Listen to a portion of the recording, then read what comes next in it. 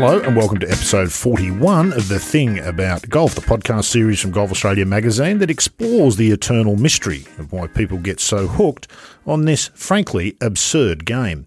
My name's Rod Murray, and on this episode, my colleague John Huggan brings us a fascinating discussion with two-time US Open winner Curtis Strange, a player who, honestly, I probably didn't know enough about prior to this interview, but came away with a changed opinion. John Huggan joins me now to set up their talk, and Huggy, I suspect I'm probably like many outside the US in not really knowing much about Strange, apart from his two US Opens that he'd bob up on commentary occasionally. Of course, that unfortunate interview he did with Tiger all those years ago, the You'll Learn, which I note you definitely avoided chatting with him about, which is fair enough. He's much more thoughtful than I expected. How do you know Curtis Strange so well? The two of you clearly have quite a good rapport. I've known Curtis a long time now. From my time at Golf Digest in the States. It's a long time ago now. I left 25 years ago, but I'm much more familiar with guys of that generation than I am with the modern American players, certainly. Even now, I can call up the likes of Mark O'Meara and Curtis and those guys and get them to tell me things. So, and Curtis is a good guy. I'm not sure that he and I have much in common politically, but certainly when it comes to golf, he and I are pretty much on the same wavelength. Yeah, although you do have a couple of good fun little sort of disagreements, which I think is fantastic. It's what the game needs, a bit more debate. You and I are very guilty, I think, of being in the bubble where we talk to people who agree with us all the time.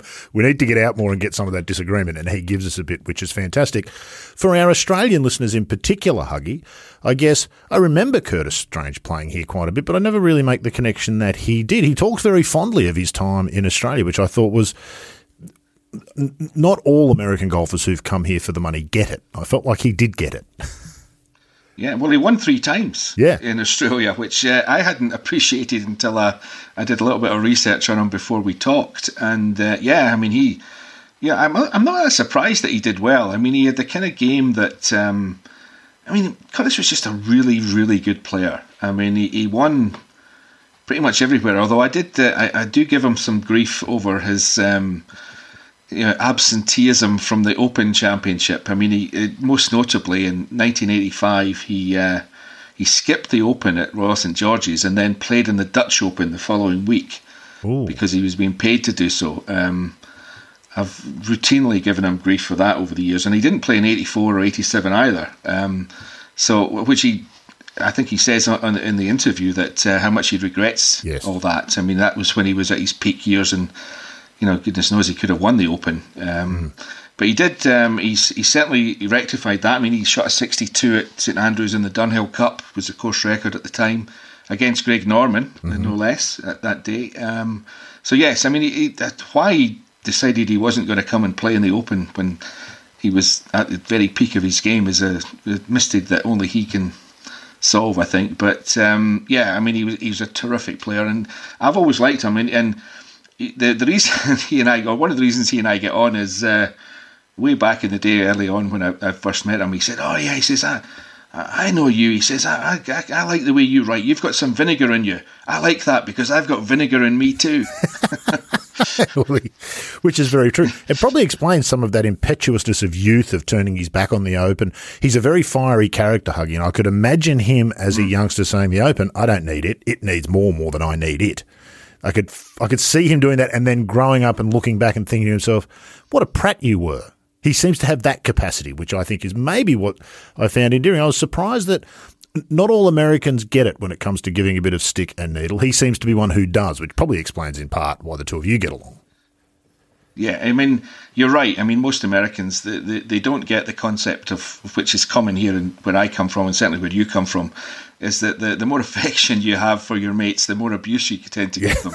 Yes. That is extremely foreign to most Americans, but Curtis he's not your typical American in that respect. No, indeed.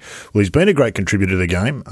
He certainly spoke wonderfully, I thought, about the Ryder Cup and his experience as captain. Of course, we forget he was captain the year of 9/11 when the Ryder Cup got delayed. So his captaincy was a sort of a 3-year ongoing thing, and through all that there was some really interesting stuff about that in his times here in Australia. And he talked, I thought, very sensibly about, well, not so sensibly about the US Open and how it should be set up, but very sensibly about links golf and why he, like many, I think, came to love it as opposed to loving it at first.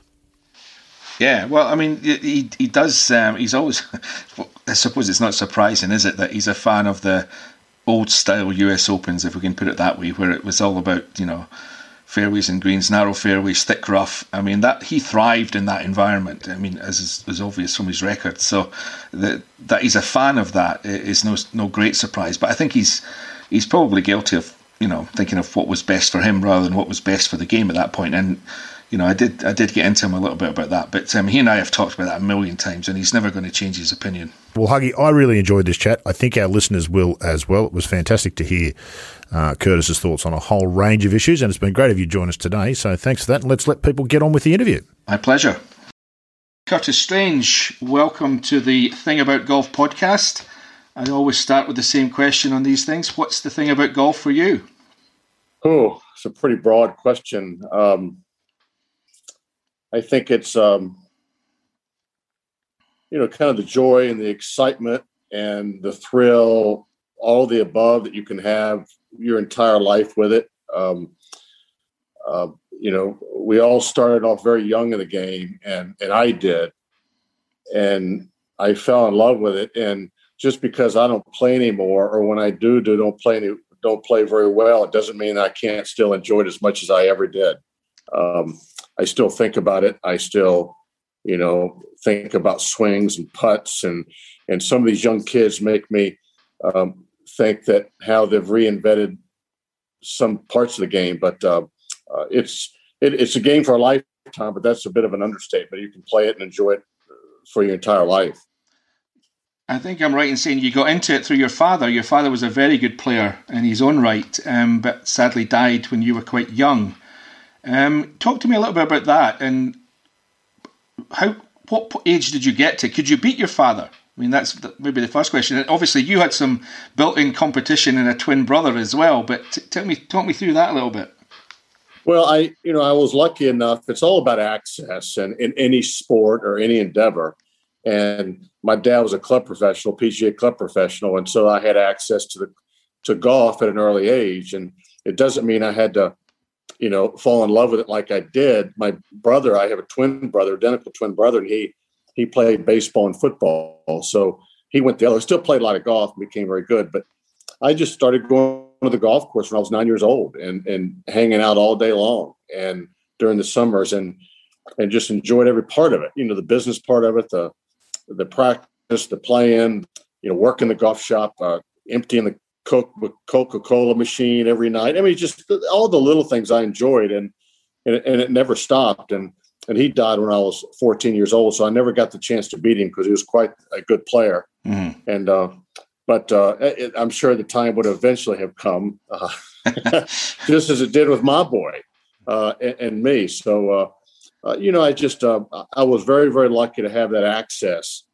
and which a lot of people don't. I mean, it's the way of the world. And that's the kind of the big topic now, getting more people into the game and getting more of this, more of that. Well, it is about golf and tennis are elitist type of sports, and more so in the U.S. than overseas, I think.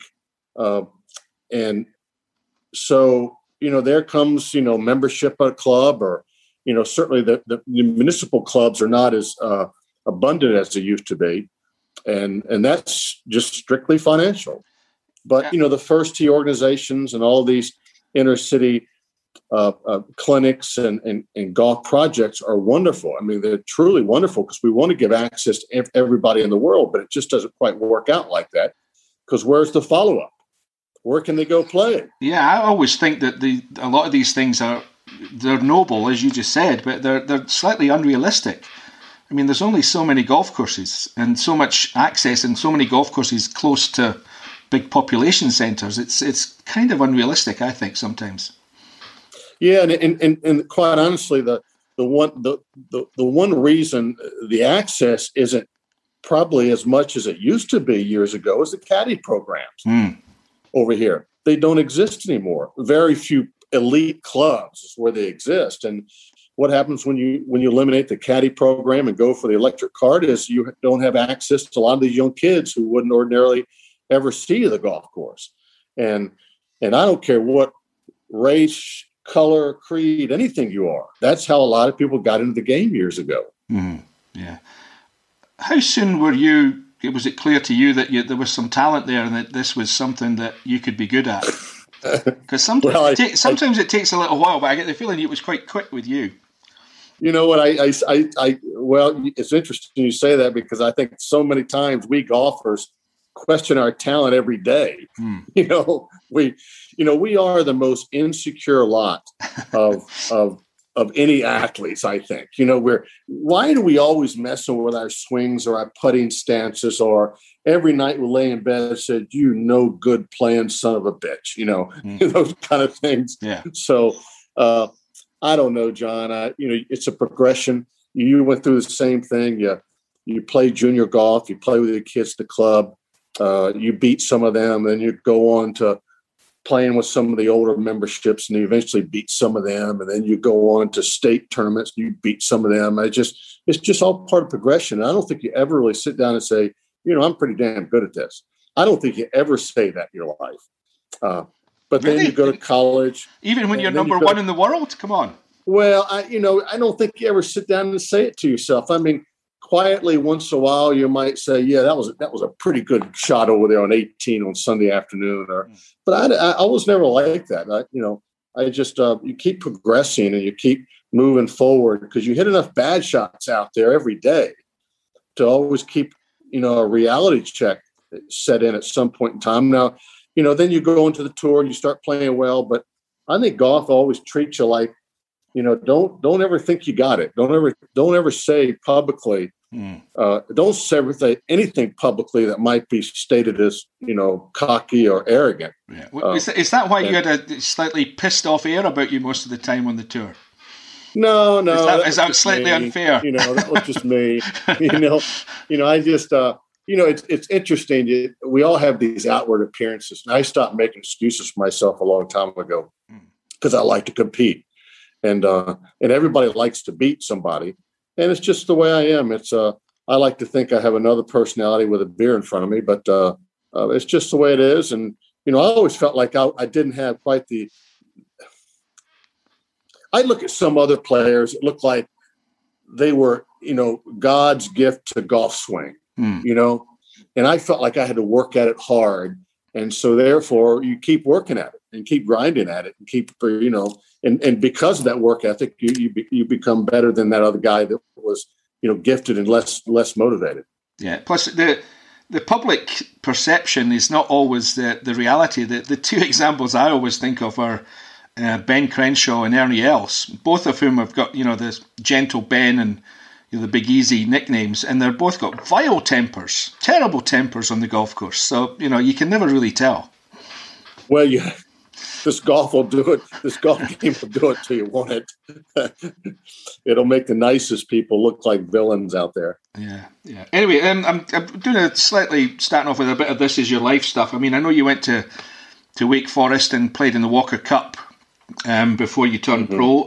Talk to me a little bit about those things, those experiences.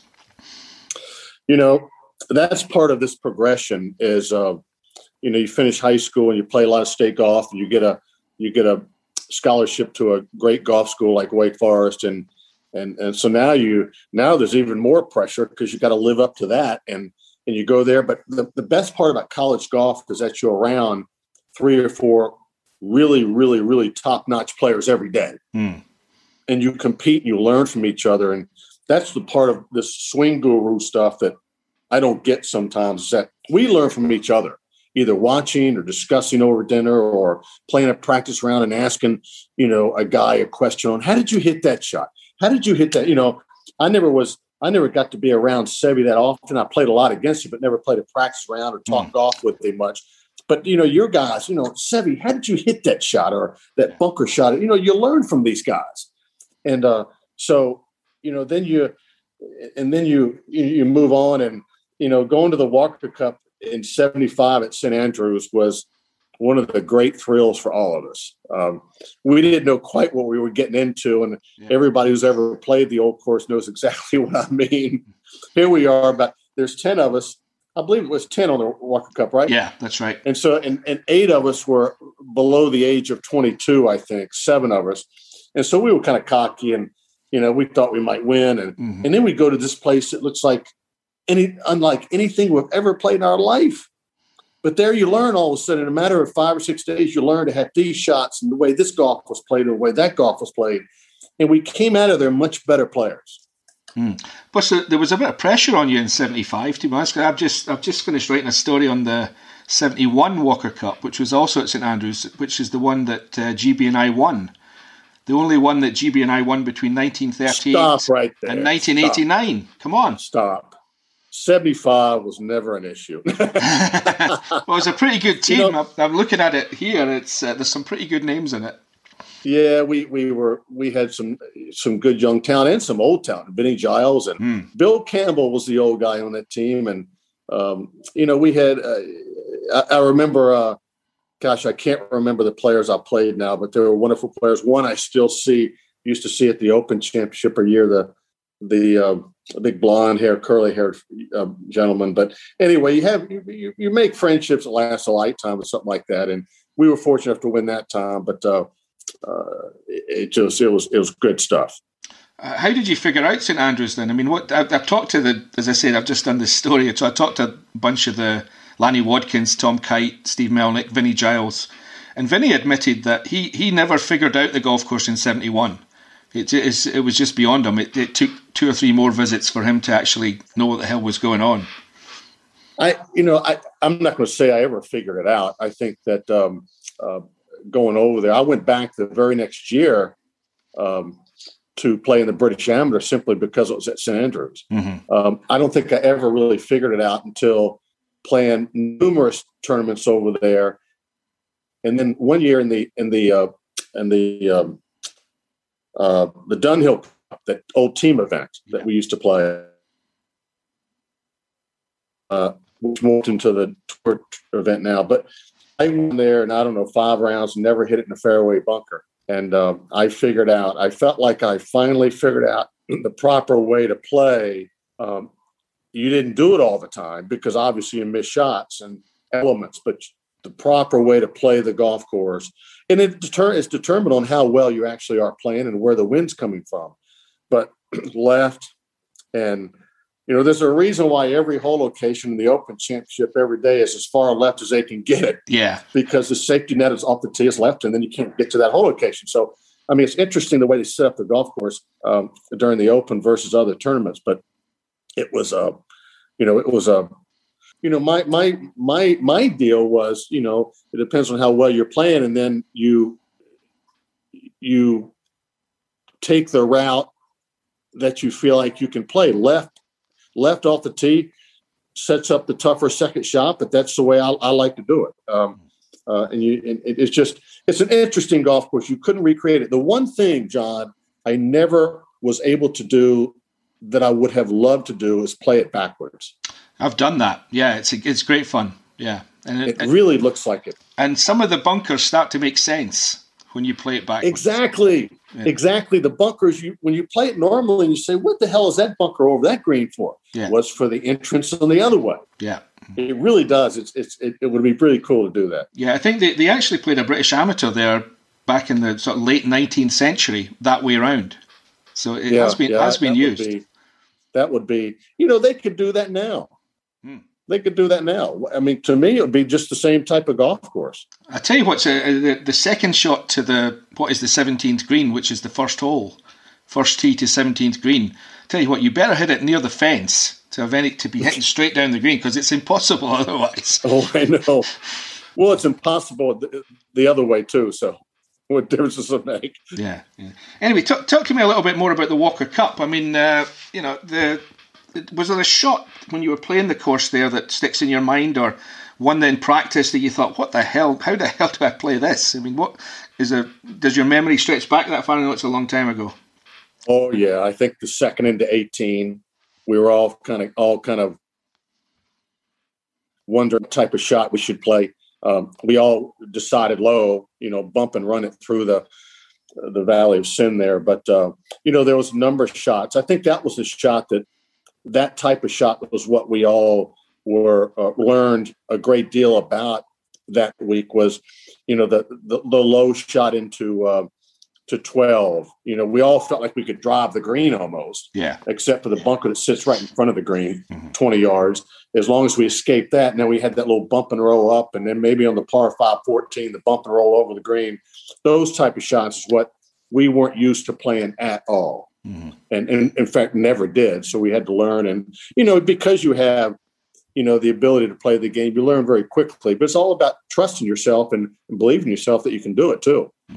Well, before we move on from St Andrews, I did want to go past it without bringing up your 62 in the Dunhill Cup that you mentioned a minute ago. Clearly, you'd figured it out. Although I must admit, I'm going to slightly put an asterisk next to it. The course is a bit easier in October when it's a bit softer than it is in July, generally speaking. Is that fair? Stop. You know what? That's when I hear you people say that. You people, any naysayer on any record of some significance say that. You know what it was? It was a 62, and I'm standing by my score. But it was kind of fun. It was wonderful. It no longer stands now, so I can say that it's not part of history now. But I played it in a match that really didn't mean a whole lot. Be quite honest. When I look at records of good rounds, John, my immediate thought goes to what the situation it was in.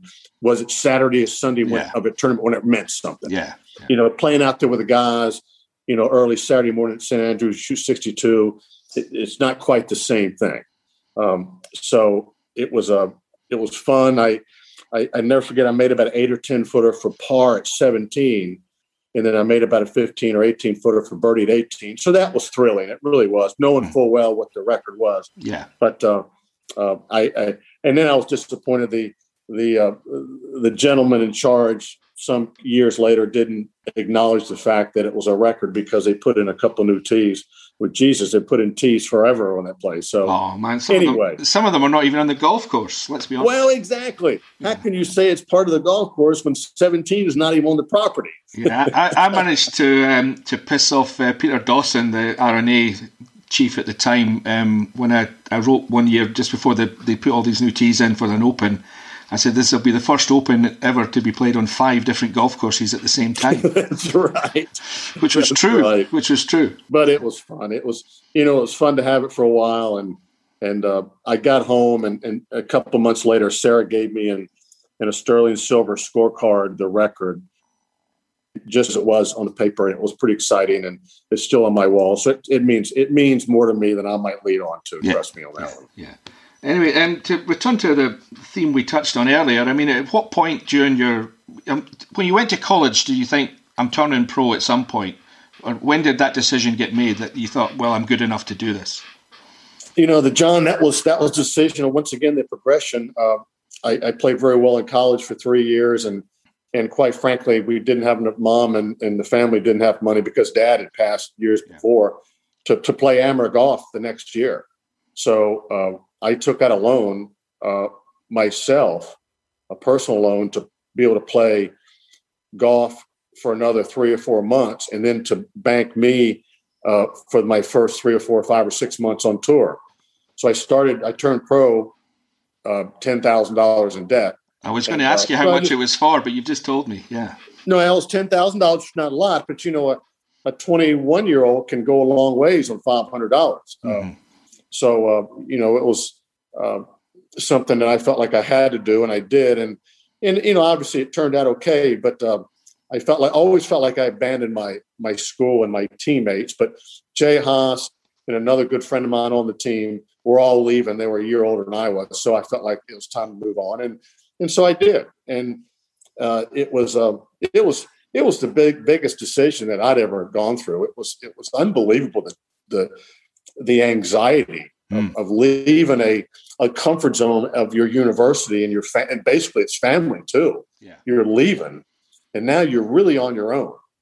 And shortly after that, Sarah and I got married. So not only was I on my own, I was responsible for another person. Mm-hmm. And it was my gosh, it was difficult. It was a lot of pressure, but hey, you grow from that and you learn from that as well.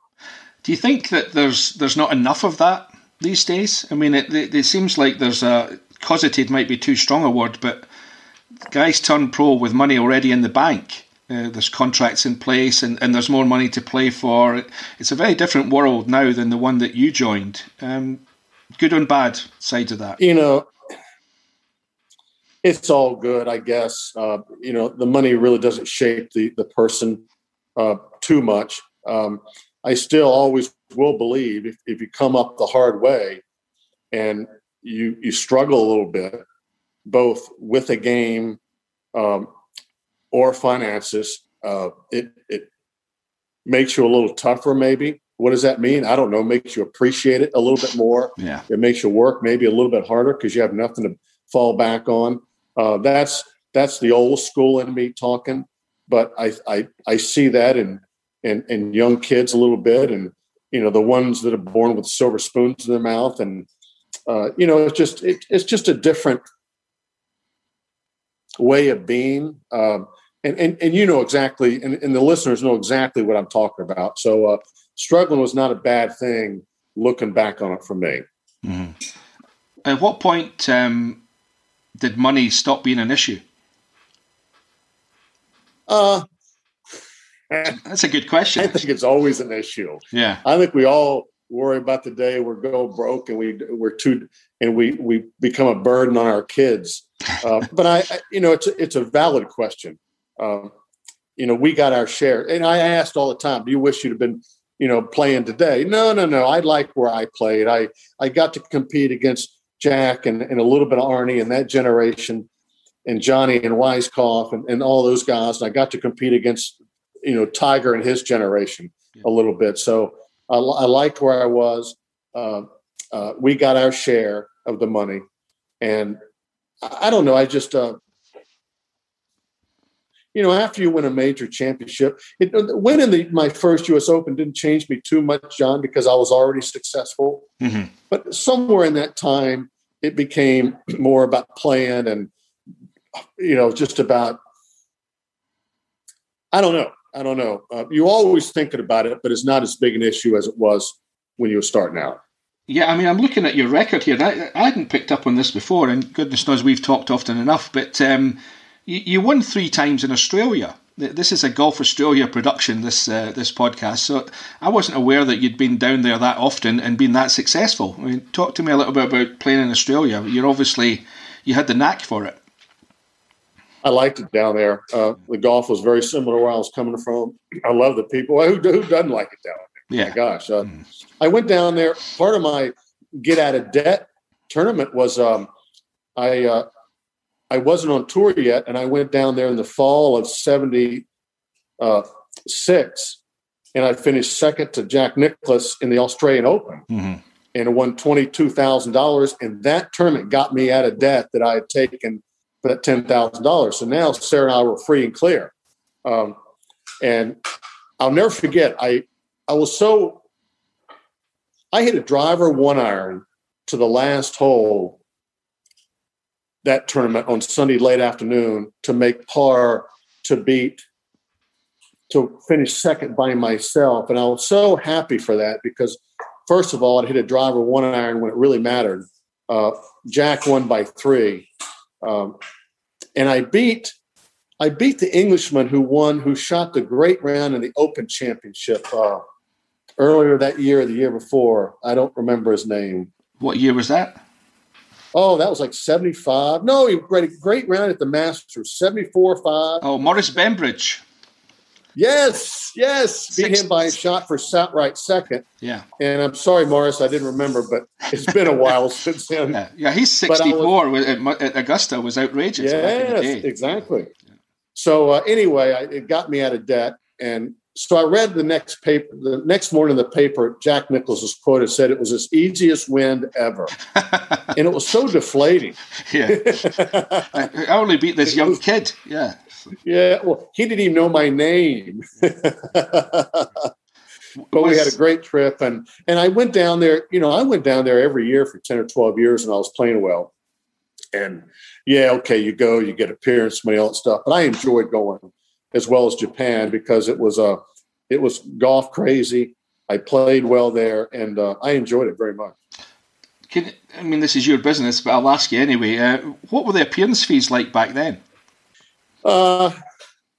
When I was playing well and I was going down at the end of the 80s, 50,000 maybe. And I only tell you because people are wondering. Yeah. Versus what they get now. I know, yeah. They're getting 7 figures, some of them, high 6 figures. We're getting 50,000 or something, 30,000, something like that. But I was the U.S. Open champion, so it was kind of it was top dollar. And Greg Norton was going back there for a whole lot more, and beating up on all their tour. But it was hey, it's the business side of golf that's part of it that everybody doesn't want to say anything about. But it's business. You go down there and you enjoy yourself. You try hard, and I will say this that. There are some that probably didn't try very hard when they got this appearance fee, and some of them missed cuts. I missed one cut in my life with an appearance fee, and I always went at it very hard because I felt like a responsibility to play my very best and give my best because I was getting paid. Yeah, I've talked to a number of times to Mark O'Meara, your direct contemporaries, and he was the same. He was very successful everywhere. He's got wins on his resume all over the world, and he was very proud of that he's being paid to go, but he performed. They got their money's worth, in other words. There were some organizers that would give you say they'd offer you 50,000, and if you miss a cut, you get 25. I was good with that, right? Because honestly, you weren't worth anything to them after the cut if you missed it. So it was the agents never liked that. Trust me. Yeah, but I was always good with that because I figured I was going to go over there and play well. I wanted to talk to you. You mentioned briefly the obviously the U.S. Open, which you won twice, and it's probably what you're best known for, 2 in a row. You and I have talked again many times about the way the U.S. Open has evolved from what it was in your time, which I'm not a huge fan of, the course setup, as you know, to what they've done over the last few years, which is a bit of everything, really, and they seem to be reverting back to what they were before, or head in that direction at least. What's your feeling on that, on US Open course setups, and what it was like back in your day compared with what it's been the last maybe decade? You know exactly what I feel. I know. Well, I'm teeing you up here. Come on. See, you're teeing me up with this softball. Am I supposed to hit this one out of the park? Yes. I almost gave you a cuddle there in the way into that game.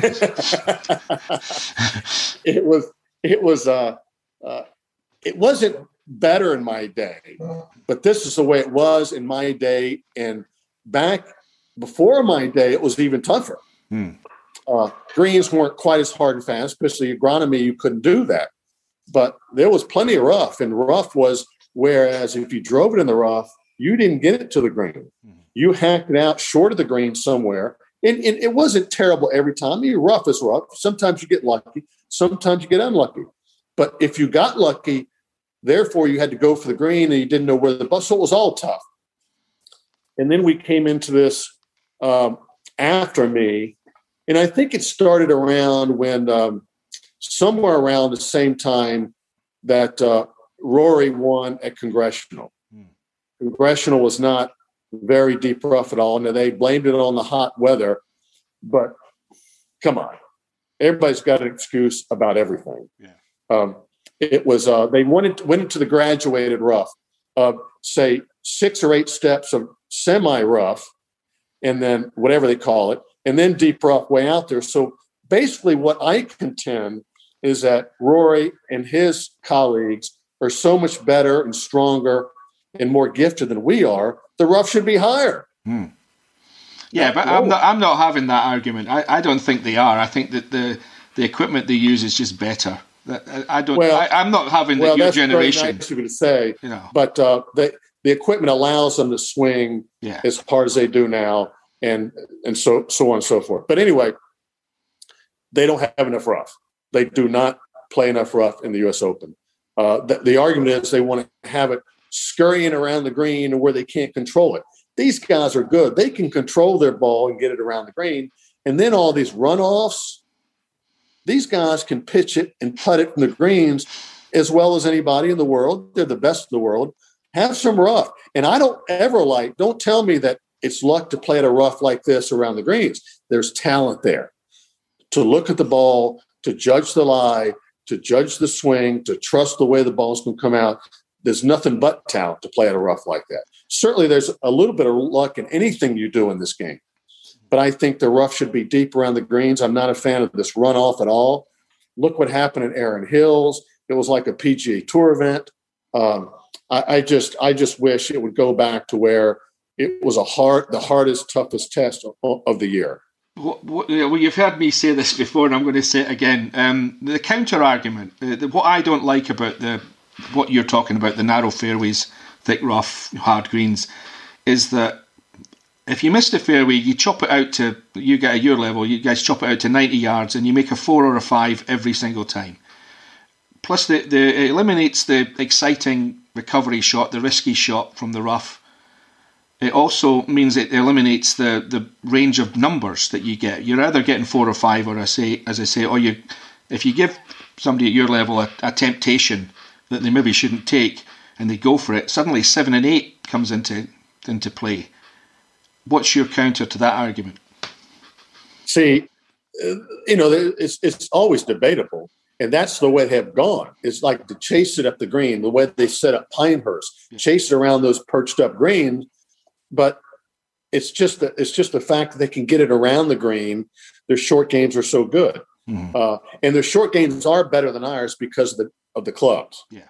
Maybe not the talent level, but the clubs have allowed them 60, 62, 64 degree wedges and enables them to do things you and I couldn't do. Yeah.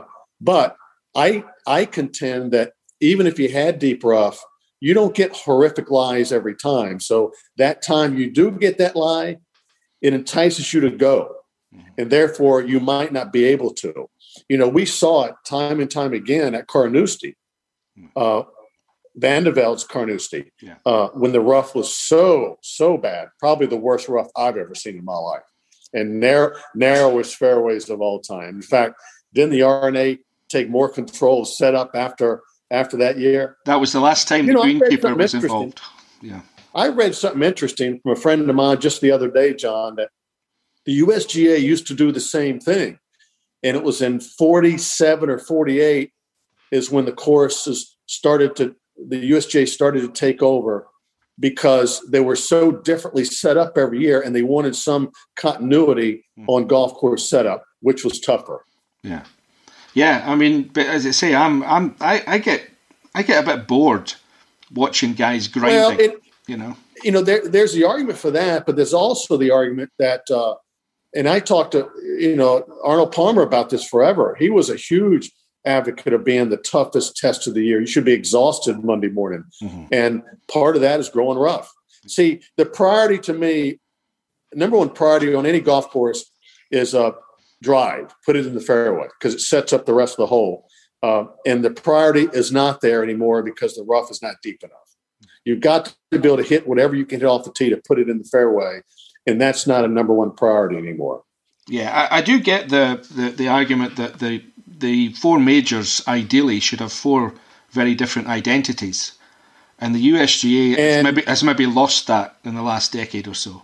The U.S., that's part of the argument is that they have lost their identity, and they did. And I think they're going to go. I think they're going back to somewhat the way it used to be, but they still want the players to play. More for your argument. But Mike Davis, who set him up all these years, is retiring. So John Bodenheimer's taken over, which nobody cares. But it's going to be. I think it's going to be a little more of a consistent, tougher test off the tee. Yeah. So my next question, what made you so good at that form of golf then? What were the strengths of your game that played into that kind of golf? I don't know. I enjoyed the U.S. Open to start with. Yeah. You were just as mean. You were just as mean as the U.S. Open. Maybe that's part of it. Well, you know what? And don't think I was going to say some of that. My mentality to accept it was part of it.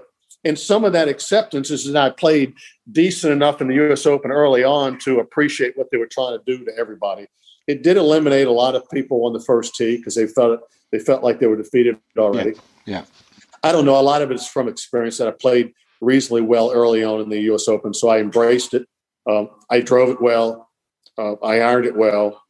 I was a good bunker player, and as long as I made some putts, I could survive it. But I never gave up on a hole, and that's the part of the beauty of the U.S. Open, which you don't like, is that you hit it driving in the rough. You have to mash it out 60 or 70 yards short of the green, and there we're going to see who has the guts to make par more often. Mm-hmm. Okay, don't give up. Don't give up on me just yet, par, because I can still make par. And when you don't give up, it's amazing how many times you can salvage par when you have to. Yeah. Versus a regular tour event or European tour event. Well, one of those, just what you described. I mean, I actually watched you do this when you got the 4 at the last hole at the country club out of the front bunker. I mean, that's a perfect example of that. I mean, the bunker shot, you touched on this earlier. I mean, the bunker shot for a player at your level, it wasn't that difficult, but the situation was incredibly difficult. Talk me through that a little bit. Well, you said it right. You said it exactly the terms that I've always used, John, is that the bunker shot itself was fairly simple. The situation made it the most important shot I ever hit in my life. Mm-hmm. It wasn't the best shot I ever hit in my life, but it was the most important shot because therefore it got me in the playoff against Nick. Yeah. It's just I drove it with a 3-wood off the tee. I put it in the short rough on the left, which was mistake number 1. But it looked like it could fly back in the day when we actually hit flyers. And so over the green was dead. If I hit it over the green, I couldn't make par, if you remember the slope of the green. Yeah. So I said, I take 7-iron out and hopefully it flies. If it doesn't fly, I'm in the front bunker where I can make 4 from. Yeah. And that's exactly what happened. If it flew, the 7-iron would still stay on the green. So that's exactly what happened. It's a terrible position to be in on the last hole when you're tied, but that's the hand I was dealt. So when I hit it in the bunker, I was just hoping like hell it didn't bury. Yeah. And when it didn't, it was okay, but I still had to execute the shot. Yeah, I must admit, I lament the demise, if you like, of the flyer. We don't see enough of the flyer anymore because it was actually a useful shot now and again, especially where I grew up. I mean, the course I grew up on, there was a lot of long par 4s that played into the prevailing wind. And a lot of times I was actually trying to drive into the semi so that I could get a jump on the second shot and run the ball onto the green. I mean, so you could use it. It wasn't, you were actually trying to miss the fairway completely. See, and therefore it lies your admittance of why you never progressed any farther, trying to drive it in the rough. Well, there's something I can't argue with that. Yeah. But you're right. I mean, how about that? You drive in the rough and you had that tree in front of you, and if you could make it fly, you could get it over the tree into the green. Yeah. And you can actually make it fly. You weren't sure, but you could scoop enough grass behind the ball when the ball would come out, knuckling and cut through the wind. So, after about 1987 or 8, we never hit another flyer. Very few of them anyway. Yeah. Which of your 2 US Open wins do you look back on most fondly, or is it a tie? The first one. Yeah. For a lot of reasons. One is that it was my first, most importantly. Second, it was at the country club, which never disappoints. It was a wonderful place, such history there, as Oak Hill has. It was in a playoff, which was special. It was against the reigning Open champion. A lot of those things came together to make it. But more importantly, it was just the first one. It meant so much. You're never quite sure if you'll ever do it. You kind of know that you have the ability because of your tour record, but you got to be during 4. And I don't know if we put too much pressure on 4 weeks a year or the right amount or whatever, but you have to be right 1 week out of 4 or 4 weeks out of 4. But during those 4 weeks to win a major, you got to be hitting on all cylinders. And then you got to be a little lucky, right place at the right time. And you always have to hit a shot or make a putt come down the stretch. And so there's a lot of different things that have to happen to win. And it was a great week. It was a great week. Yeah. Plus, it must have been nice to kick Nick Faldo's ass. Come on, let's be honest. I knew that. Why do I know you so well? That was funny. You know what? It didn't make any difference. It didn't make any difference to me. Well, it does. I mean, you want to beat a top player. Yeah. Obviously, it makes it even more special. I got a couple phone calls that night, Sunday night, on telling me, don't be depressed or not excited enough if you show up Monday and there's not that many people out there watching. It's a work day. Yeah. You know, so I was all ready for that. You know, one round for your life, the U.S. Open, and showed up there that day, 20 or 25,000 people out there. And I said, wow. Yeah. Time to get it done. Yeah, it was cool. I remember. Yeah. Now, I've got a trivia question for you. I'll be interested to see if you know the answer to this. 3 guys tied for runner-up in your second win. Can you tell me who the 3 were? Really don't care. So you don't. It means nothing to me. Uh-huh. You know, it was Mark. It was Ian Woosnam. Yes. It was Mark McCumber. Yep.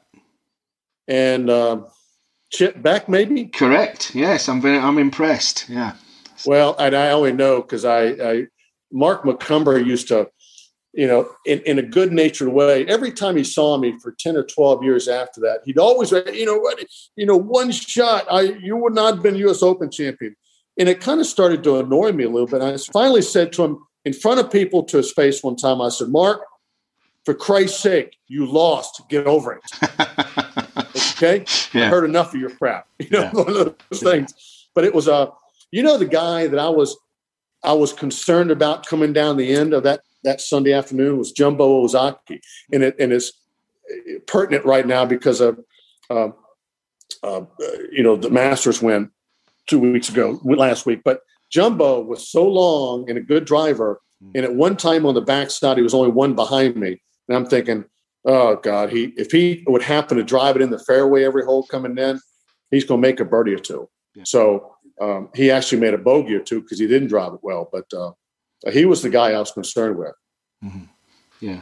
I want to switch opens now and talk about your sporadic play, if I'm going to put it that way, in our open over here. Again, you and I have talked about this before, and I've given you a lot of grief over. Tell me how you got on in the 1985 Open at Royal St George's. Well, not very well. Of all places, St George's was one that the ball would bounce, not exactly you were expecting it to bounce. Yeah. In most cases. Tom Weiskopf said it best to me when we were doing the Open Championship for ESPN. It was like a giant ping pong machine. Yeah. Boom, boom, boom, boom, boom, boom. And he's right. Yeah. And my dear friend Bill Rogers won there, which, certainly was a highlight of his life. But I don't know. I didn't embrace it for a long time. And that's all on me. That's my fault. I honestly sit here, and if we have regrets in our life, that's one of mine, that I got stubborn about the Open.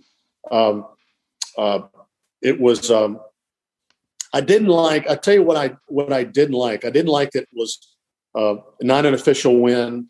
Yeah, and it wasn't official money. Yeah, and did that. I just felt like if we U.S. players were to come over there, it should count because anyway, that was only my thought, and that was a stubborn, selfish way to think about it. But when I didn't go over there, for a year when I should have, was a mistake on my part, and and I regret it. But I did learn later on to embrace it, and I really thoroughly enjoyed it. My last 4 or 5 years over there. In fact, my brother came twice to caddy for me, and I had a couple of decent tournaments, whereas somewhere on the weekend, it could have gone the other way and I could have finished way up there. Yeah. But it never kind of went my way, or I didn't play well enough somewhere on the weekend, or mostly Saturday, to really have a chance. But I was excited waking up once or twice on Saturday to go play. And it was just, it wasn't meant to be, but it was good weeks. I really did enjoy it. And then going back and doing TV there for 8 or 10 years at ESPN was brought back a lot of memories, during my play. Yeah. Well, since you mentioned the broadcasting side of your life post playing, there's two things I wanted to get into, and that was what I think I kind of know the answer, but you stopped playing competitively relatively early. I mean, you didn't play much seniors golf. I think people will wonder why, given how competitive you were, but maybe that's the reason why you stopped early. I don't know. You fill me in on that. I don't know, John. When I didn't win the third Open at Medina, the air went out of my sails. Was it burnout? Was it psychological? Was it, who knows what it was? And I played, years after that, and I just didn't play as well as I would have liked. I was floundering a little bit, but mostly it was because I wasn't, fired up to play like I used to be. Mm-hmm. I'm sorry to say some people go through their whole lives like that, but it wasn't me. Yeah. And so I played till I was 42 years old and took the TV gig for ABC as the analyst. But I still played a lot after that. But when you go to the booth and when you play tournaments, doing TV and trying to play, you're really no longer a player. Some people tried to warn me that. Arnold tried to warn me of that. I said, I can do it. You're really not a player anymore because your sights are not 100% on just playing and hitting shots and going to bed that night and waking up that morning. And you know what it's like. And so it started to go downhill then. And I played, probably a lot until 46 or 7. Didn't play well. Had a couple of chances, but didn't play well. And still was semi enjoying the game. And then, then I didn't play much my last 2 or 3 years of the regular tour. And I said, ABC and I kind of went our ways. I said, well, hell, I'll go play golf again. I was looking forward to that. And I didn't play well. And I guess part of that was never embracing it as much as I could have. And then I got an opportunity to go back into TV when I was 52 or 3 and jumped at that opportunity. But, I don't regret any of that. It was decisions that weren't made easily. There was a lot of thought and a lot of help from outside, Sarah and my brother and, a little bit my agent and, people that I trusted. So anyway, it was the way it is. And it, it might have cut my golf a little short, but it certainly gave me something to do. I'm sitting here 66, still doing some TV. It gave me something to do at this age. It kept me right in the middle of the game. And part of the reason why I still think about it so much. So in the long haul, it might have been a really good thing. Yeah.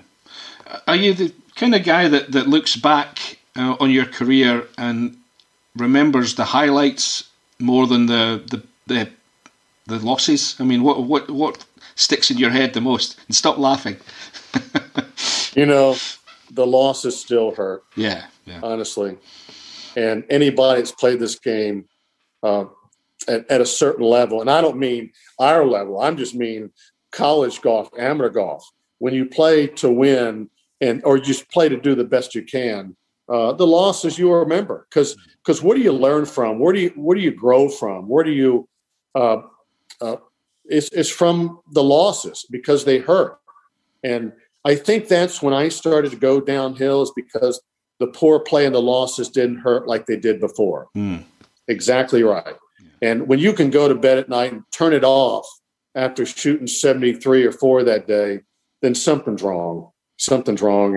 And so I do remember, I still feel too self-centered or arrogant to go back to some of the exciting times. I still go to the the 85 Masters or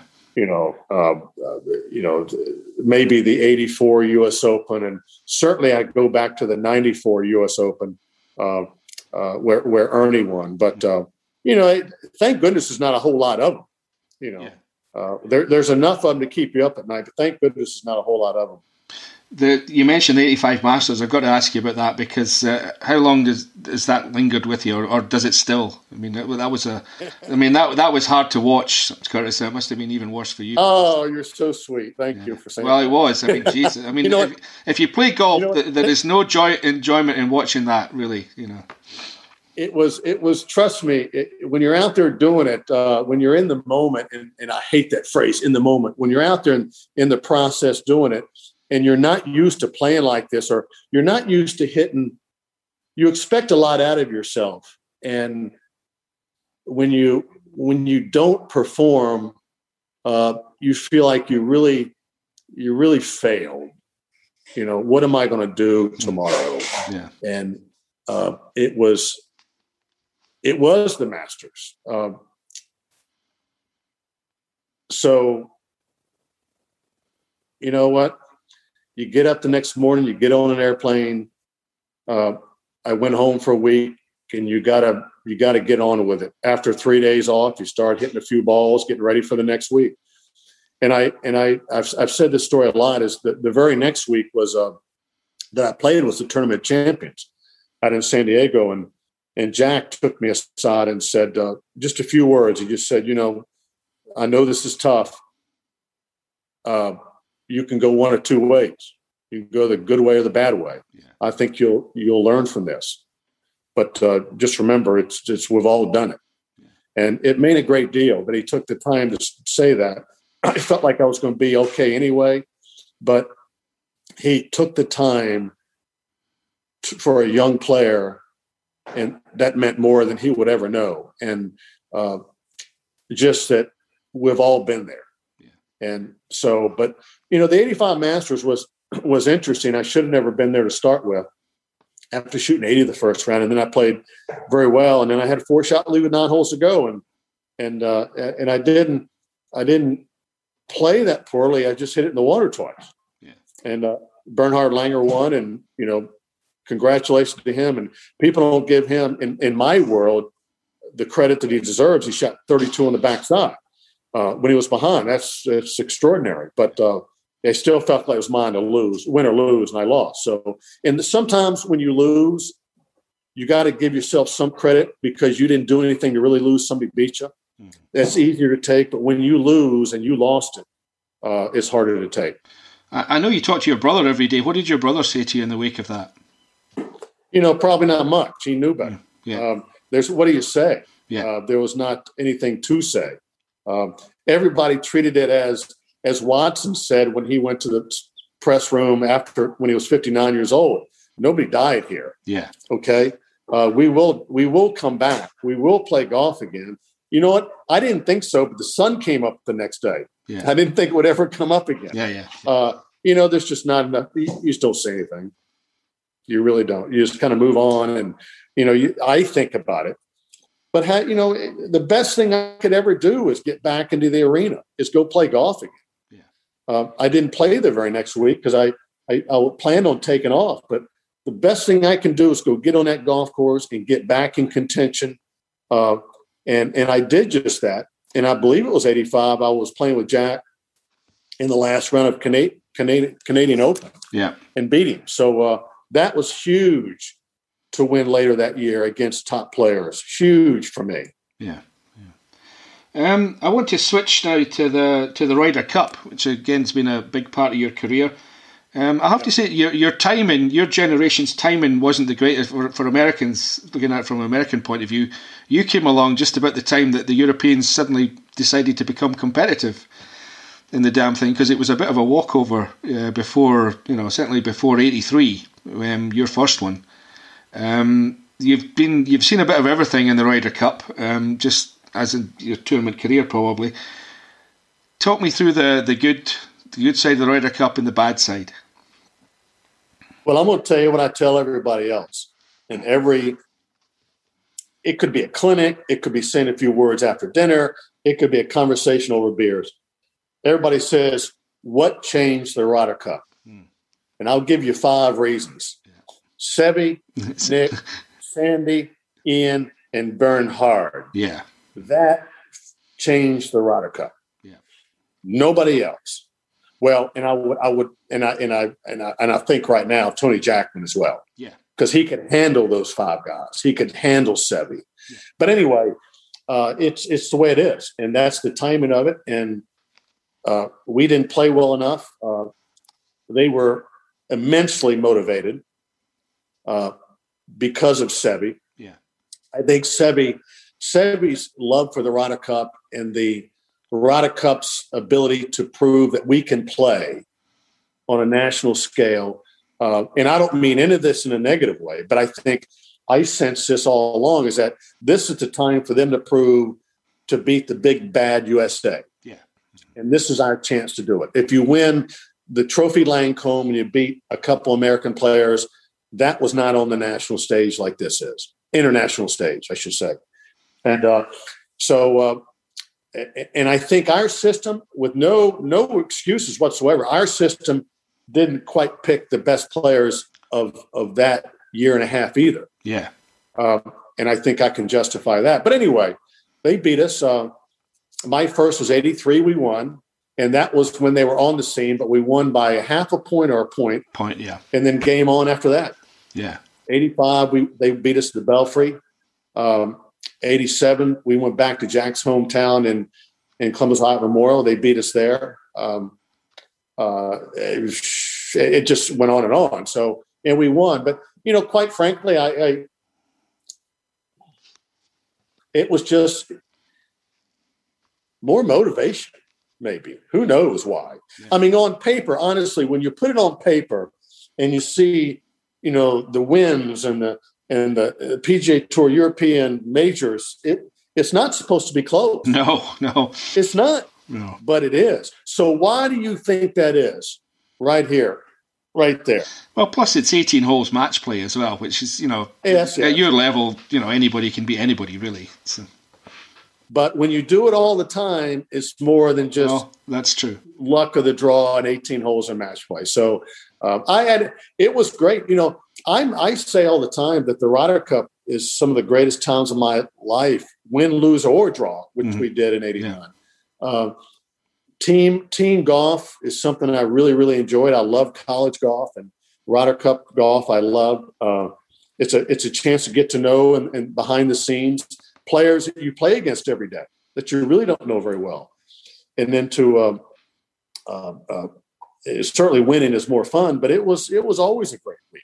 And to get to know the other side as well. I've created friendships still to this day because of when I played in the European Tour a little bit early on, because when I played against Ryder Cup or Dunhill Cup teams or whatever it might have been over there, it was great friendships. Everybody's intrigued by Seve. I'm no different. You played against him a number of times. What was that like? And is there any moments that stick with you? Good, bad, indifferent, funny. I'm sure there are a few. Good, bad, or indifferent. I mean, he was a force of nature in match play. Sitting here at my age, looking back on that, and it could be a stroke play event. You had your hands full. Mm-hmm. In every way you can imagine. Yes, I can. Yes, I can imagine. Yes, and so I think what I admired the most about Seve is that in match play in the Ryder Cup, you knew you had your hands full. I love match play because gamesmanship is part of it. Mm-hmm. How you can get under somebody's skin in a gentlemanly way, in a nicer way. Yeah. But he could do that. And what aggravated me so much is that I knew it was coming, but I allowed him to get under my skin when I knew it was coming. Yeah. That was on me. I should have blown him off and just said, you do your thing, I do my thing. But it bothered me enough to where it affected me. Did it affect me that he beat me? No, but it bothered me. So he thrived on that. Mm-hmm. And I admire the hell out of him that he could play well and thrive on it and be a part of that. If he won, but he was. I've never seen somebody chip and pitch the ball so well in my life. Now I will say this: I think Tom Watson and Seve were two of the best. Yeah. And I think Jordan Spieth is added to that small group right now. I think Jordan Spieth chips in, pitches in as much or more than the two of those did. It's one thing to be a good short game player. It's one thing to be a good pitcher or chipper of the ball. It's the other thing to make shots. We used to say all the time about Tom Watson, he's just lucky. No, when you do it every day, it's more than luck. Yeah. That'd be the same thing. It's more than luck.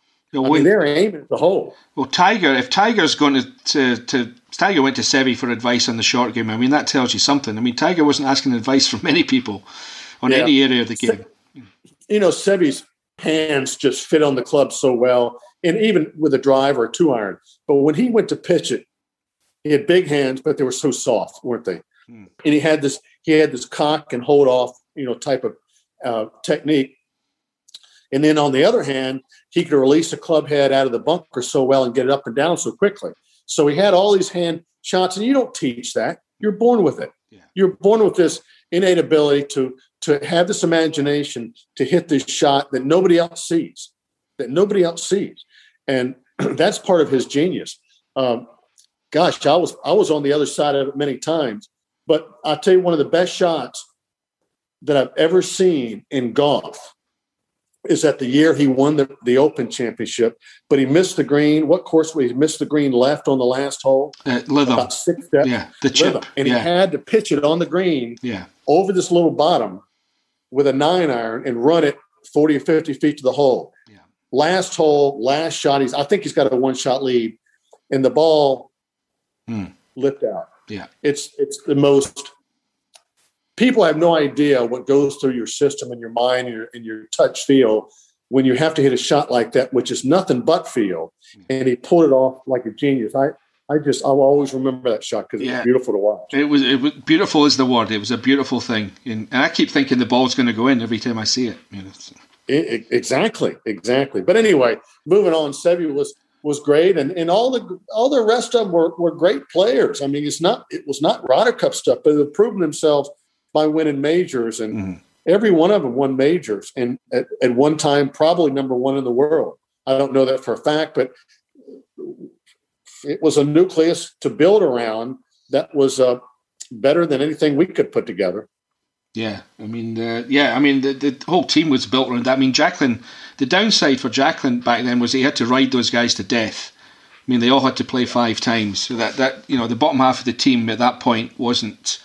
Although I do think that the likes of Mark James, Howard Clark, Sam Torrance, Ken Brown, those guys were a bit underrated. I mean, they weren't as good as the guys you just mentioned, but they were pretty good players as well.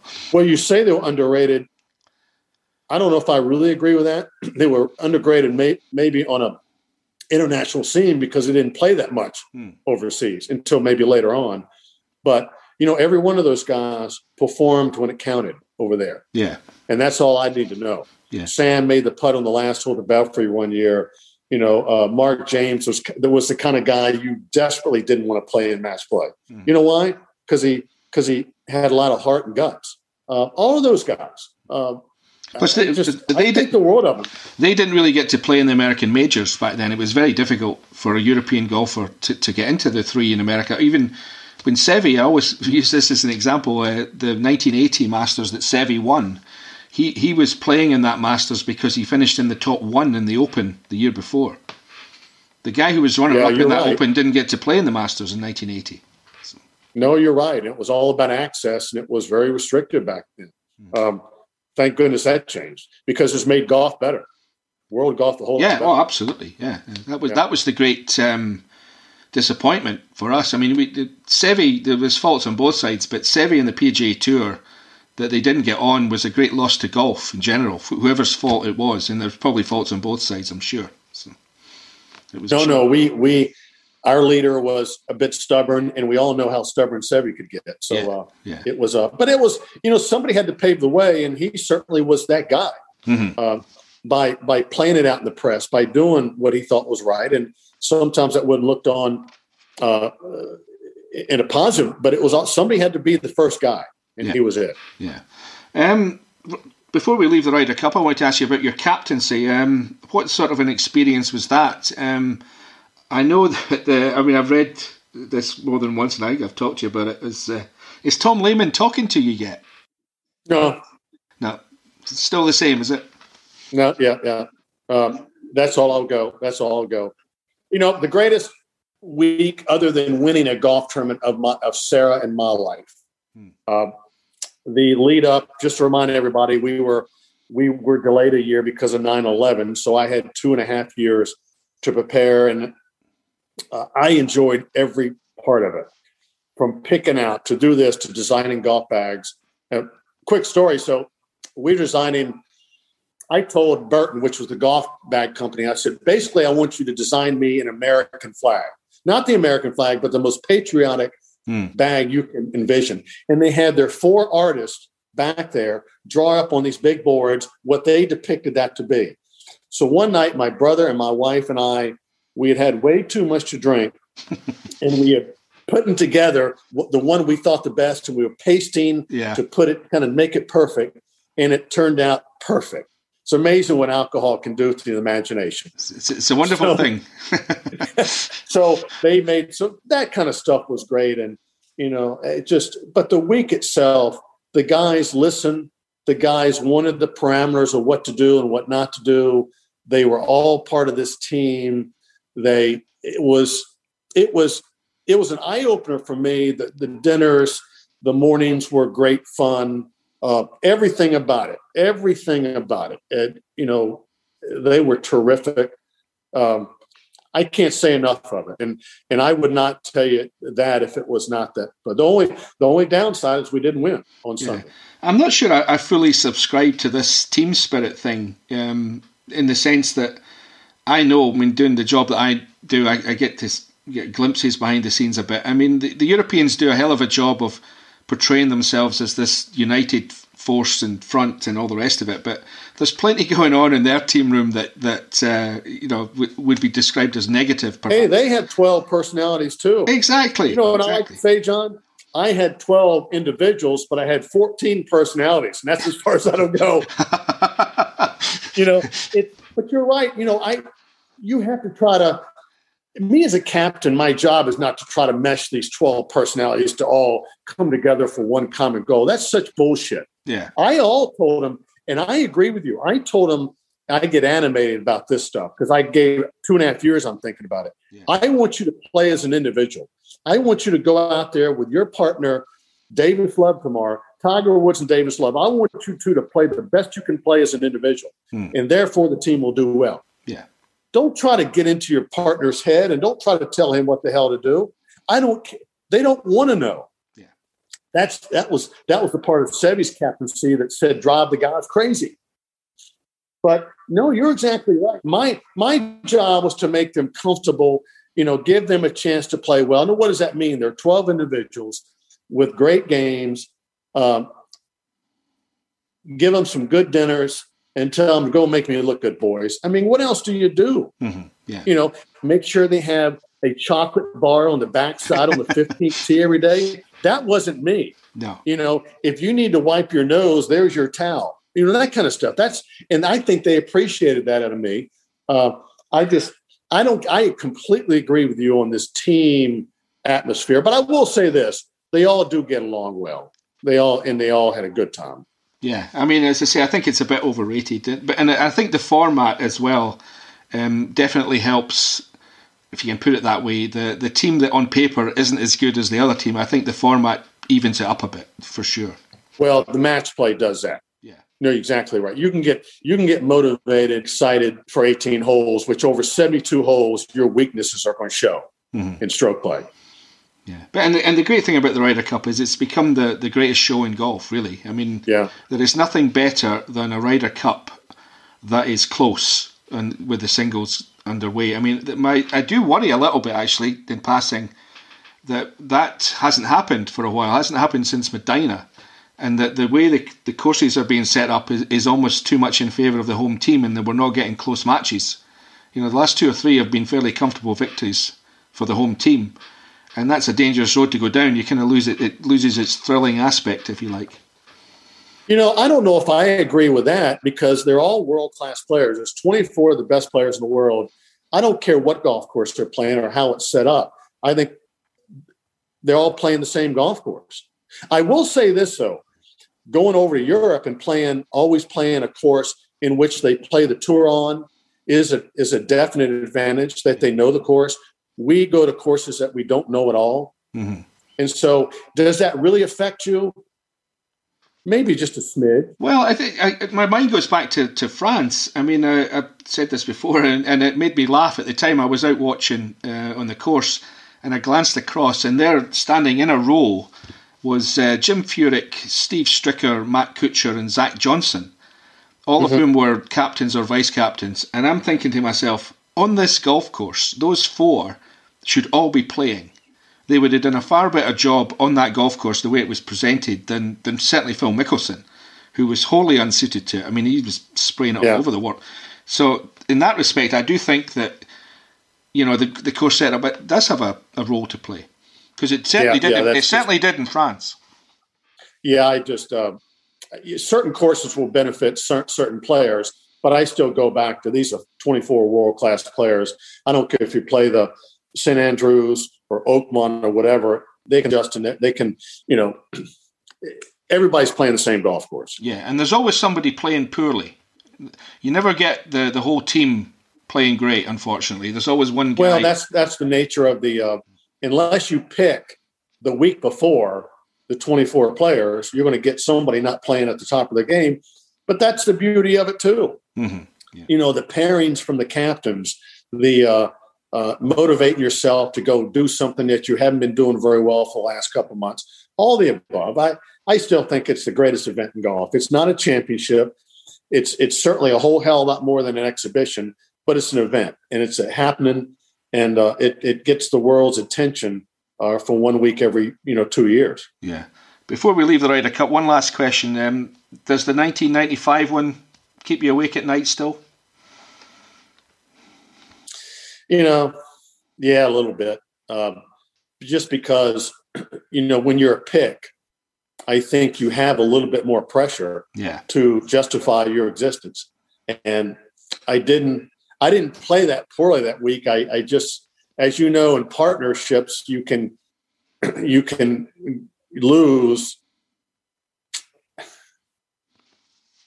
I just didn't play well a week. But then I got motivated in the singles to play Nick, and we were having a really good match, and it looked like I was going to win. And then I kind of, there's a lot of phrases I could use that aren't good for this little video. So. I didn't play well coming down the stretch, and he won, and I felt like I let a lot of people down. In this golf game, when we talked about the Masters a few minutes ago, there was one person that felt bad, and that was me, that I let myself down. In this case, I let down 11 other members, a captain who picked me.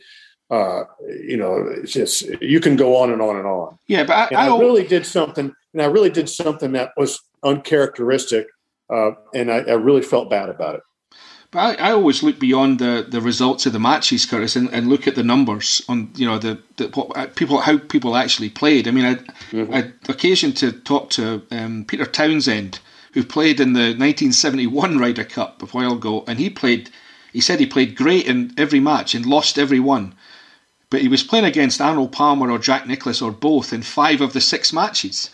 But he just got beat. And you mentioned Sam Torrance holing the putt in 1985. Well, I've looked at the numbers, and it was a great moment, iconic moment for Sam, and wonderful and all the rest of it. Sam was round in 79 that day. There you go. And won his match, and he's a hero. Yeah, there you go. So, but his golf was nothing to write home about. I mean, Nick and I actually, if I remember correctly, played. You never know what he's going to say, but I think we played, if I remember right, pretty well. It was a pretty good match. Mm-hmm. I don't know. It's one of those times you wish you had back. Yeah. Yeah, exactly. I'm going to finish off. Last question is the modern game compared with the game as it was when you were at your peak. I mean, I'm old fuddy-duddy enough to. I subscribe to this theory, put it this way, that way back in the day, the equipment, when they started out, wasn't nearly good enough to take on the golf courses. That's why the scoring was so high way back. Then it got to the point where the equipment caught up, and it was a fair fight for a long time, maybe 50 years, and you were part of that. Now, my contention is that the equipment is so good that at your level, that the courses have to be manipulated to try and keep up, and the game is diminished by that. How do you feel about that argument? And I think that your era was far more fun to watch. It was more interesting. There was more shot making. And again, I know I'm heading down the old fuddy-duddy route here, but that's how I feel about it. I don't think the game at the top level now is as interesting as it was back in the day. You know, whatever I say, it's going to sound like the old fuddy-duddy. Yeah, I know. Well, I'm the same. I accept that. You know, I never want to be that, because I admire the hell out of all these young players. I will say this, is that I think they're enormously talented. Okay, they are bigger and stronger. Are they better athletes? I take offense to that, because some of us were pretty good athletes in our day as well. Are they bigger? Yes, and bigger is good now because it enables you to hit the ball farther. But Jack Nicklaus was a hell of an athlete. Why was Jack Nicklaus the best player of all time? Arguably. Yeah. I never have asked him that, and I've always wanted to. You know, Mike, he didn't swing the club better than anybody else. He didn't putt the ball better. He was a better athlete. Mm-hmm. He could put the club on the back of the ball consistently because he had great hand-eye coordination. Yeah. That's what it comes down to. Yeah. And I think the equipment of today doesn't allow these young athletes to let their ability show. Yeah, I mean, my argument is not a knock on the modern players. They're wonderful. They're fantastic. They're at least as talented as your generation, but the game is not as good. That's what the players are as good, but the game isn't. I think that I'll put it like this: I made a living hitting 4, 5, and 6 irons, mm-hmm. and you never see that hit today unless it's into a par 5. Yeah, and I hate to see. Augusta National, which is on everybody's mind last week, I hate to see what they hit into par 5s, because, for instance, 13 and somebody hit 7-iron in there on Saturday, one of the top players. And let's go back there and hit off that side hill, downhill lie, the 4 woods that I used to hit in there, or Seve or Nick, the 2 irons of the 4 woods. Now we're going to see how good you can put that club on the back of the ball. Mm-hmm. That type stuff. Yeah. It's a whole lot easier with a 7-iron. Mm-hmm. And some of these other holes, 15, and go back in there and try to hit a 3-wood into 15 and stop it on that green. It's impossible. Yeah. Just shots like that. And that's not a knock on the young players, but I just think the equipment and the ball, and I'm old enough now. I'm a huge Titleist guy in that, they've been the best ball forever, and the clubs they make are fantastic. But all the clubs and balls are fantastic. But I'm getting to a point where enough's enough, because I want to see these guys. They hit shots. You know why they hit shots? Drive it so damn crooked most of the time. They have to hit shots from the trees. Yeah. I've never seen people hit it so far offline as I did last week at the Masters. Mm-hmm. And now they're chasing distance, which now they're hitting it farther offline. And I guess that's probably Bryson DeChambeau is more fun to watch than some, because he hits so bloody far offline. Yeah. But it's not good for the game. And they're not playing the game from point A to point B to point C the way the generations before them came. Yeah, I guess I'm saying the same thing, trying to say it a little nicer, softer way. Yeah, I don't know. Yeah, you mentioned the 13th hole at Augusta. It's the perfect example, and Fred Ridley even brought that up a couple of years ago in his little press conference during the Masters. That Jones's line on that second shot was that it was a momentous decision to go for it or not. Now that decision is gone. There is no decision. Yeah, they don't make. Well, they put it up in the trees. They go from the pine straw. They go from whatever and. The decision now, we didn't really have a decision off the tee, because there used to be 3 pines up there. And if you went at the middle pine, that was a good tee shot, because you would bounce a little left, and now you're going to be able to go. If you went at the right pine, you were going to be too far, you lay it up. So now we could never hit it far enough to get up in the pine straw. And now they do. So now the decision for them is how far across the trees they go. which to me is, if they hit a good tee shot, they're hitting a short iron in there. So I don't know. Augusta National is our best example. Excuse me, our best example strictly because it's virtually the same golf course that we played. There's some new tees and the greens are a bit faster now, are they not?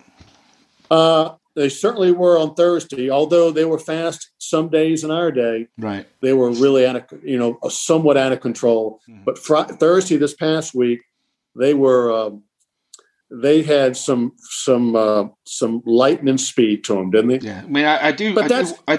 That's expense to the golf course now, though. Well, it is, but that's my argument on the manipulation front. I mean, I do wonder when, a world-class chipper of the ball like Shane Lowry, who's top 5 in that category in the world, chips into a lake.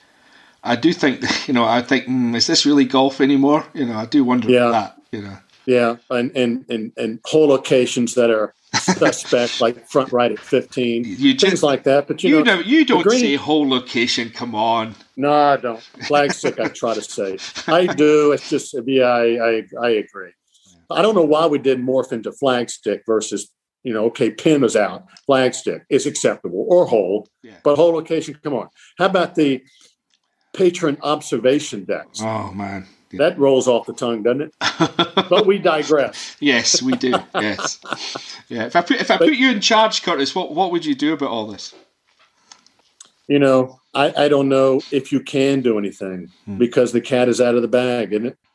I don't think in society in general, you can never take away what you've already let out of the bag. And I don't know. You could in golf, but you're not doing it in tennis and the rackets, the balls.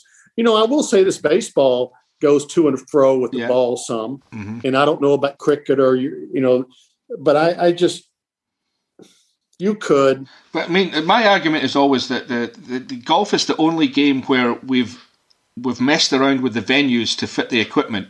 Other sports have fixed the equipment to suit the venues. Baseball is one. The javelin is another. Tennis, they've slowed the ball in tennis. It's at Wimbledon because it was just getting ridiculous. Yeah, we've done, point. But golf's done the opposite, and I've never really understood why. I don't get it. That's a good point. I've never really thought of it like that. I don't know. I tell you what I am. I'm totally sick of the talk and the rhetoric. Either do something or get off the pot. Yeah. Well, my theory is I had my previous guest on this podcast was Martin Slumbers from the R&A, and I put this to him. I mean, my theory is that the R&A and the USGA are right now, they've gone through this incredibly lengthy procedure because ultimately I think they realise that they're going to have to stand up in court and say and argue legitimately that they've tried everything to fix this before it got to court. Because if they don't do that, they're going to get slaughtered in court. That'll be you haven't done you haven't explored every avenue, you haven't done, you haven't consulted with absolutely everybody. But they're going to be able to stand up in court and say that they have. And that's my theory for why it's taken so long. Well, I think what's going to happen is bifurcation is going to happen. Yeah. The country clubber doesn't want to hit the ball any less. And we're only talking about, 10,000 players in the world, 5,000 players in the world, the professionals. The gray area does come on college golf, top amateur golf. They want to play the same balls and equipment that we do. And the mini tours, all that around the world. So you're going to have to draw the line somewhere. And wherever you draw that line, you're going to have to roll back the ball or shrink the driver head. The irons don't hit it any farther. No. The irons are so good now. The irons are just jacked up. It's just a number on the bottom of the club now. That's right. So, make the driver head in 3. Hell, some of these 3 woods go as far as the driver.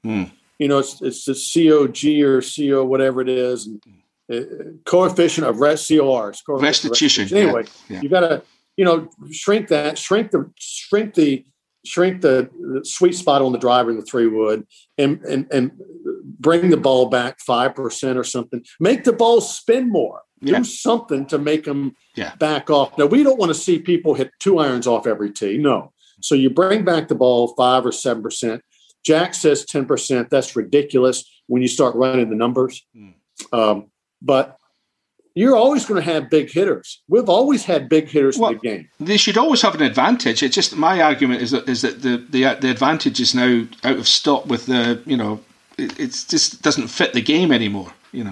Yeah, and we don't have enough rough. We don't have enough penalties. So if you don't drive it in the fairway, I'm on ESPN last week at the Masters, and I came on TV one time and said, I'm going to sound like an old dinosaur now. Yeah. And if I do, bear with me. The hole is set up by driving it in the fairway.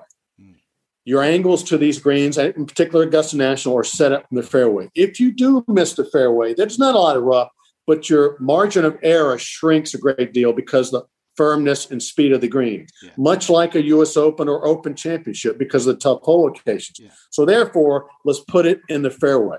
But these guys don't buy into that. No, it's all about distance. It's all about distance. Mm-hmm. And the numbers by these really geeky guys are proving them correct. The closer you can get to the green, the better you can score. Yeah. I don't buy into that. I'd rather hit an 8-iron in the middle of the fairway than a pitch and wedge from the heavy rough. But I don't know. That's the way they play. And let's just bring it back maybe a little bit. And I don't understand why Titleist and TaylorMade and Srixon and all the other manufacturers can't say, okay, we're going to give you this. We're going to give you this. Mm-hmm. I don't think it hurts their sales at all. No. Guys, the country club's still going to buy Titleist and the balls they want to play. I agree with you. I've said that to Titleist. I had a big, long chat with Wally Uline a few years ago on that. But they're scared of the unknown. That's their issue. Yeah, but people are still going to have to buy golf balls. Yeah. And they're still going to buy the brand that they're loyal to. So you still let them play the golf ball of modern day, and you bring back the pros. The problem is, where do you draw that line? College players, amateur players who are going to turn pro, they want to prepare by the tour and play that golf. I don't know. You can put a hard line in the sand, if you're a professional. What about this one? This is a good argument. What about the amateur that qualifies for a PGA Tour event, and he's got to switch golf balls? Mm-hmm. Well, you know what? You just got to suck it up and switch golf balls. That's what it is. I mean, you just play by the rules of each tournament. I mean, my counter argument to that would just be, well, going in what kind of tournament this is going to be, whether it's modern ball or old ball or whatever ball, or clubs or whatever, anything. Going in. Yeah, maybe that's it. Yeah. But getting back to our original point, does it fix what's going on now, which is basically overpowering every golf course we play? I don't know. Well, I do worry that, and I ask this question rhetorically to a lot of people, where are they going to play in 10 years' time if this continues? Well, they're going to play the same places. They're just going to pitch and putt to every green. Well, exactly. They might as well take the 2, 3, 4, 5, 6, 7 iron out of the bag. Yeah, and that diminishes the product. And that's exactly what I don't get. I don't understand the officials' reluctance to do something about this because the product isn't as good, or it isn't going to be as good. In my There you go. Well, you know what? And bottom line is that we're all after the same long-term goal here, is to keep this game healthy, the game that you and I grew up with, the one that we still think about laying in bed at night. You write about it, I talk about it now. We're just trying to keep it healthy and continue to grow. Growing is another subject altogether, but to continue it to be played and loved around the world the way it is today or was yesterday. That's what we're all trying to achieve here. Curtis, that seems like a brilliant place to stop. I know I've kept you on here for just about an hour and a half, and I thank you for your time. It's as you well know, I think already, one of the great joys is talking to people like you about golf. It's been brilliant. Thanks for your time. Well, we get, and I appreciate you having me on, because we get to know each other over the years, and the relationships with players and media and all the above. And it's all one big happy family most times. And I appreciate that as well. Great. Thanks again. Thank you, John. And that wraps up episode 41 of The Thing About Golf. And if you enjoyed that chat with Curtis Strange half as much as I did, then you enjoyed it an awful lot. A big thanks to both John Huggan and Curtis Strange for their time and effort there. Now, I hope you've made the effort to subscribe to the show, because on our next episode, we're going to meet a truly unique figure in the golf world. Andrea Watson is the General Manager at Yarra Yarra Golf Club, the only female General Manager of a Sandbelt golf facility. And that gives her, as you'd expect, a very different perspective. Golf's gone through a radical change because of COVID. That's without a doubt. But looking at why it's gone through that radical change is really important. And I think that's something that the golf industry is not really addressing. That's one of the game's most interesting administrators. Next time on The Thing About Golf.